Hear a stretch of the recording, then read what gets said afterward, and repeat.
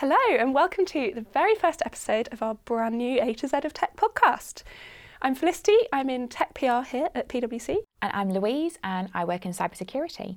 Today we'll be looking at A for artificial intelligence, which is of course just a small, casual, bite-sized topic to start us off nicely with.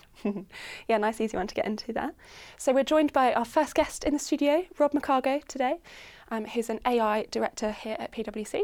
And then we've got a great interview Rob did with Tabitha Goldstorp, co-founder of UK AI startup Cognition X and chair of the government's new AI Council. So without further ado, let's welcome Rob to the studio. Thank you so much for being here for episode 1. Thanks for having me on the show.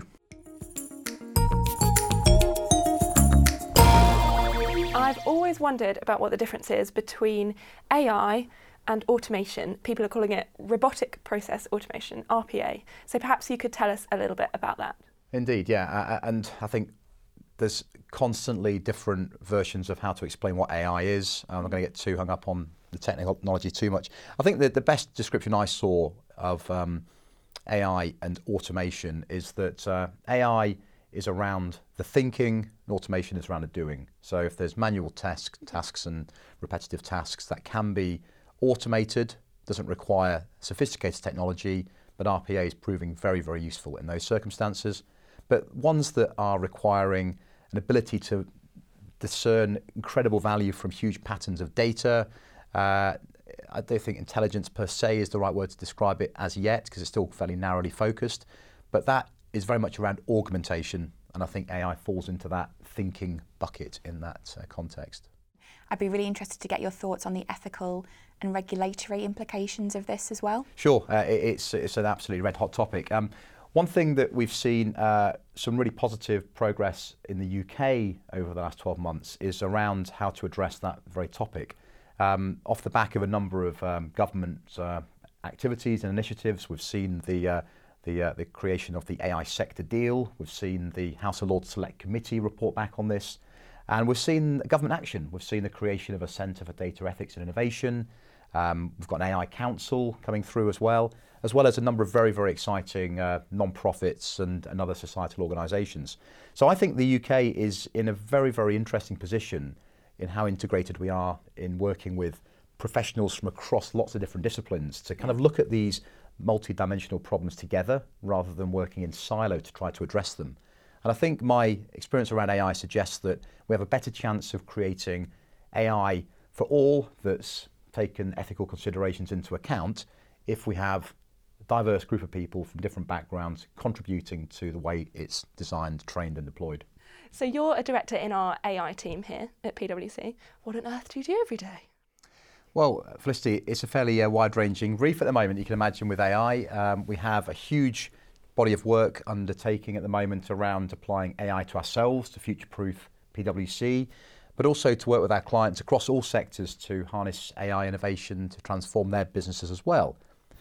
There's a lot of other issues pertaining to AI, though, that we get involved with. How does this affect the workforce of the future? How do we build trust and transparency into the technology and assure it? How do we consider some of the things, Louise, that you work on around cyber security of AI systems and data protection? From a regulatory standpoint, it's quite a broad array of issues that affect AI, and we try to cover almost all of them. Nice easy brief then. Indeed. So you're always going all around the world as well to loads of different conferences. What are some of the sort of things that people always come up to you at those conferences and say, hey Rob, I'm so worried about X, Y, Z? Yeah, I think depending on the conference, once you've moved beyond some of the longer term issues such as the singularity, science fiction and Terminator, we tend to see some pretty big themes coming up in almost all of these panels and discussions as well. I think the two main themes throughout the last 12 months have been, first of all, around the ethical considerations of AI. It's a topic that's received huge amounts of attention in the media and in business as well.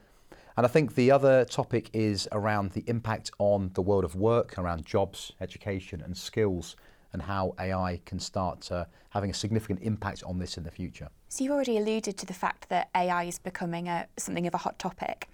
If there was one thing that you could change about the current public AI debate at the moment, what would that be? I think the topic tends to get quite polarised between either this very, very overtly positive marketing-led approach of how it suddenly transforms businesses by default, and it acts in a very magic way to make life better for all of us. I think also, though, there's a very opposite take on this, which is much more negative, much more dystopian, and much more jumped upon by certain groups when an AI breakthrough takes place. And I don't think this helps either. I think the best thing that could help us to move on to inform businesses, to inform the general public, is taking kind of a calm, sober course down the middle. It doesn't sell press copy, unfortunately, but to look at the very real opportunities this technology presents today and increasingly in the next few years, but also looking at some of the potential risks that it brings to bear today and in the coming years as well, and maybe not get so hung up on the longer term picture, which has got some amazing research going into, but doesn't have that bearing on life today. As we know it. Something I've heard you say in the past is the thing that really annoys you is Terminator pictures accompanying every story you ever see about anything pertaining to AI. Is that something you want to eradicate if you were king for the day? If I was king of AI for the day, I think that would be a first of my hit list. I think it is something that unfortunately is quite a lazy trope that's attached to AI breakthroughs. AI equals robots equals the Terminator, and the picture goes on the front page. The problem comes, I think, around the way that the public now understands this technology. One of the big national or international conversations we now have to have is around personal data, around how we use data to train these systems, to improve everyone's lot, to drive economic growth, to drive innovation, to make life better for all of us and the planet. If we can't responsibly articulate what this technology is, and we resort to some of these lazy memes, I think it erodes trust in the technology. So I think there's great work happening with various institutions that we're very close to try to present this much more real, honest and clear perspective of what AI means to people's lives, to businesses going forward. So increasingly lessen the dependency on some of these sort of memes and tropes we see in the press. So something that you posted a while ago on Twitter that went a bit mad, the robot rules from your kids. So how old are your kids, Rob? They're now 9 and 7 and almost 3. So your two eldest wrote 4 top tips for robots over the coming years, and you can find these on Twitter. We'll link to it in the notes. Yeah, exactly. Over the last couple of years, I've been to so many events where I've been inspired. I've been slightly frightened about the prospects of what's coming down the track for the next generation. So I thought I'd have a conversation with my young kids about this topic, and didn't start off all that well. I asked my son what he wanted to be when he grew up, and he said he wanted to be a train driver, to which I kind of dismissed that out of hand and said the robots will do that, to which he burst into tears and ran off to his bedroom. So this then set in motion is really an interesting set of activity to try to get me to help them in the future. And first of all, I sent him off to school to get a book on technology. He came back with a book on fax machines, which didn't particularly fill me with confidence about the education system's ability to prepare our kids.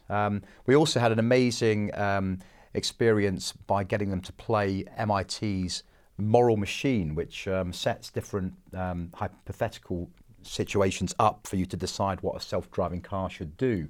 So my kids played this game. I think the main sort of memory was they preferred to save the lives of animals over humans. And they're very law-abiding, so I think my parenting skills are coming through. But all this started increasingly giving me some confidence that actually kids see these big mega trends in a different set of eyes to us adults with the baggage we've got. So we were about to present to Parliament a couple of years back to explain to politicians what AI is. So I thought I'd enlist the help of my kids, and they gave me this set of rules by which to inform how the politicians should understand what we need to do to make sure that AI and robots are good for humanity. And there were some really great ones in there. Bad people shouldn't build robots, number 1. But also touching on something we talked about earlier, robots shouldn't look like humans. That was quite an interesting one. It's an interesting one. There's a very particular concern in the AI community around this topic of what's called anthropomorphism, the bestowing of very human characteristics upon technology. And if you've got amazing breakthroughs that have happened this year, technology that's able to impersonate humans on the telephone, coupled with increasingly lifelike robots doing the rounds at various conferences, and put the two together, there's very real implications for humanity around deceit and trust, and whether or not these things should be labelled as bots if they are providing you with advice or interacting with the general public. So you mentioned doing a briefing to the House of Lords on this particular topic.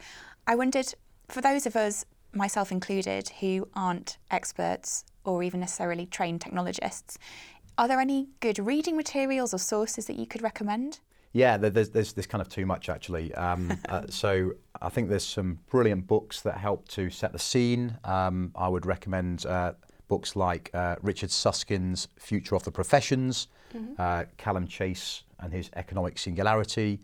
If you want something further ahead, Max Tegmark, Life 3.0 is a really interesting one as well. Yeah, I'm reading that at the moment. Yeah, it's a fascinating book. To look at some of the kind of the shorter, nearer term issues, there's great work done by a whole range of bodies. I would start actually with some of the reports gone into government this year, the House of Lords Select Committee review on AI.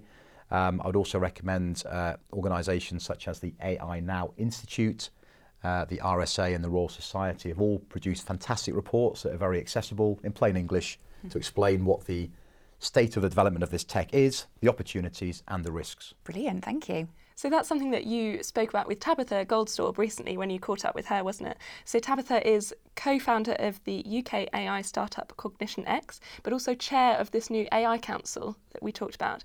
So perhaps let's lead into that interview now. First of all, Tabitha, what do businesses need to know about the latest developments in AI in the UK? What's really exciting about artificial intelligence is the opportunity that it now presents for us to build products and services that both increase a business's revenue, can even decrease their costs, and at the same time delight their customers. My top tip for those businesses is to focus on building AI that is for their teams and their staff rather than instead of. So if you're building AI for people rather than instead of people, you're usually going to have more success. And this raises some of these themes that I think are coming out in the media. There's a number of negative themes that are coming through around the impact on the workforce. What do you think businesses need to think about when it comes to the impact on people specifically? If businesses start by finding the things that annoy their workforce the most, and then work out a way to use AI to alleviate those issues, then I think that they'll be in for a brighter future, rather than if they come up with problems to things that they just want to solve using magic for less known reasons. And there's a number of other topics that are coming through on a weekly basis around some of the downside impact of AI, whether it's the issue of bias and discrimination, whether it's leading to poor outcomes that are affecting different parts of society. Are these fears well founded? Does the press tend to run away with this and get carried away? I think that as long as we don't think of them as fears, but more as concerns and issues that we need to focus on, then I think that it's healthy. One of the most important things for us to do is recognize where and when an algorithm or an AI system is betraying attributes that we don't want or we don't expect. And so actually sometimes the press, it's helpful if it means that we're more cognizant of this. Do I think that the press are running with some things and just displaying the facts in a more sensationalized way? Yes. Do I think that businesses should be more focused on the ethical considerations and think more carefully? Yes. So all in all, the opportunity is there for us to get this right. We just have to be more mindful of how AI is being built and who is building this AI. And that raises an interesting topic around the very real issues of AI leading to poor outcomes. In your experience, what are some of the practical steps that businesses can adopt to minimise some of the risk of harm or poor outcomes? It really depends whether a company has decided to build an AI system themselves or that they are using off-the-shelf products or they've partnered. So technically there are a lot of different ways that we should be looking at fairness, transparency, bias. The key is to interrogate whoever is working on those projects to ensure that they've thought of that. I also think that the quick win in many of these cases is to just make sure that the right people are in the room at the right steps And so rather than the engineering team, whether it's your own or whether it's an outsourced group, showing you an end result, actually have ethicists, English majors, people who are not from the engineering team, from the other parts of the department involved in the process. They usually will be able to put their hands up and wave, this isn't okay, a little bit quicker. As long as you empower them to do that, it's a good way to save yourself a lot of headache. Do you think that we're doing enough in business to improve access to technology careers for women and other groups? I think there's some really good initiatives in all businesses around trying to get more women into this space. Do I think we're doing enough? Absolutely not. There's always more that can be done. We are so far from any level of equality in most engineering teams. There has to be as Ginny Rometty calls it, a ruthless focus on diversity and inclusion. So there are a lot of diversity initiatives that don't take into consideration what then happens after somebody joins a company or after they join a group. And we need to think about actually including diverse voices and making sure that they are empowered and are able to make a change rather than just box ticking. So there's a lot more to be done. And what can our listeners do if they're really interested in learning more about AI, get involved in AI? Where do they start? Where do they go for advice and ability to get involved? So the good news is that there is a lot of information online, whether it's in the traditional press or in niche publications. There is a lot of events that are happening in London. If you have the appetite, there are courses that you can go on. I think ultimately, though, above and beyond that, it's about being passionate enough to seek out the groups within your own organizations that are already doing this. Most companies, I think the stats are well over 80% of big companies are already starting with this. Some of them with small proof of concepts, some of them already have been rolling out AI for a while, but go and find them. Go and look through them on your intranets, and even if you're not technical. In fact, most importantly, if you're not technical, go and ask to be part of the working group. Go and get involved. Think up problems that you face in your everyday that could be solved by AI. Raise your hand and get more involved. Fantastic. Just one final question as well.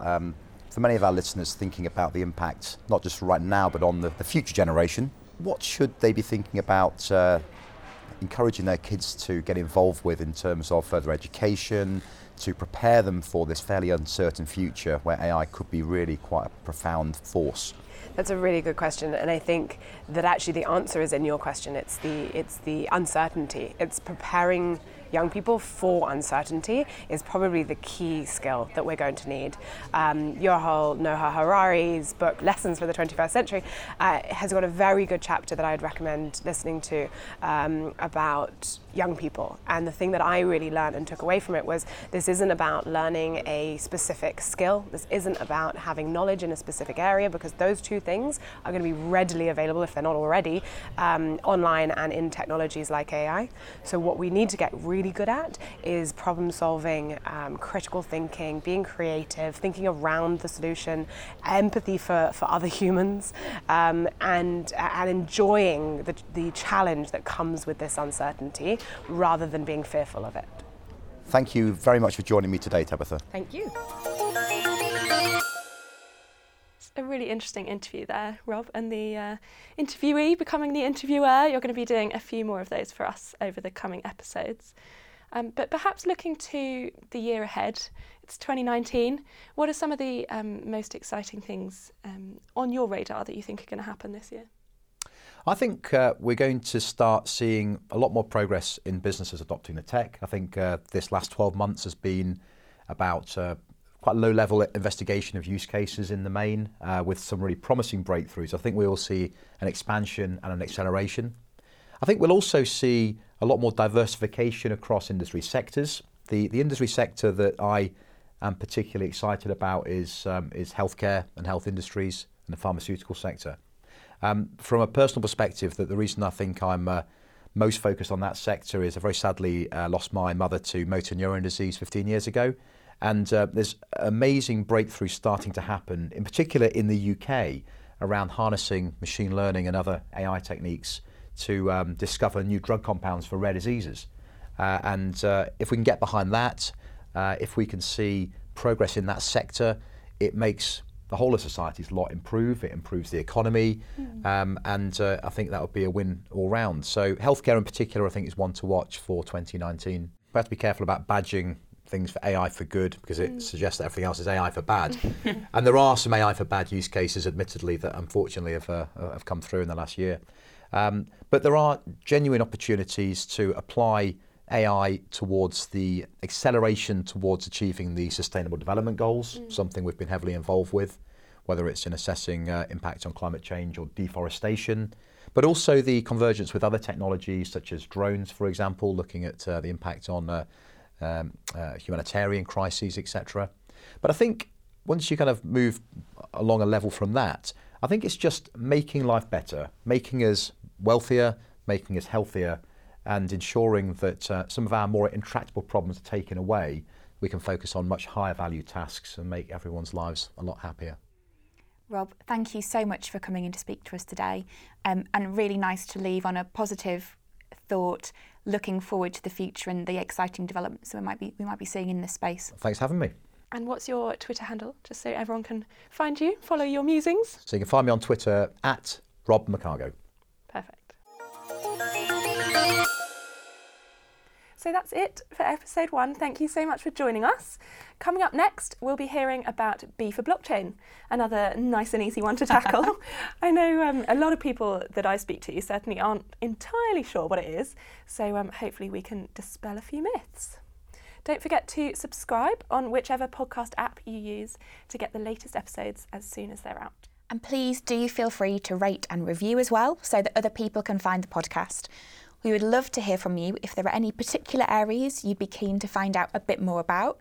So maybe you've got a burning question on a story you've read this week, or maybe a new bit of technology that seems a little bit baffling. You can find us on Twitter at PwC_UK, or I'm on @FelicityMain. We're still badgering Louise to get on Twitter, but I'm sure that will happen soon. See you soon. Bye.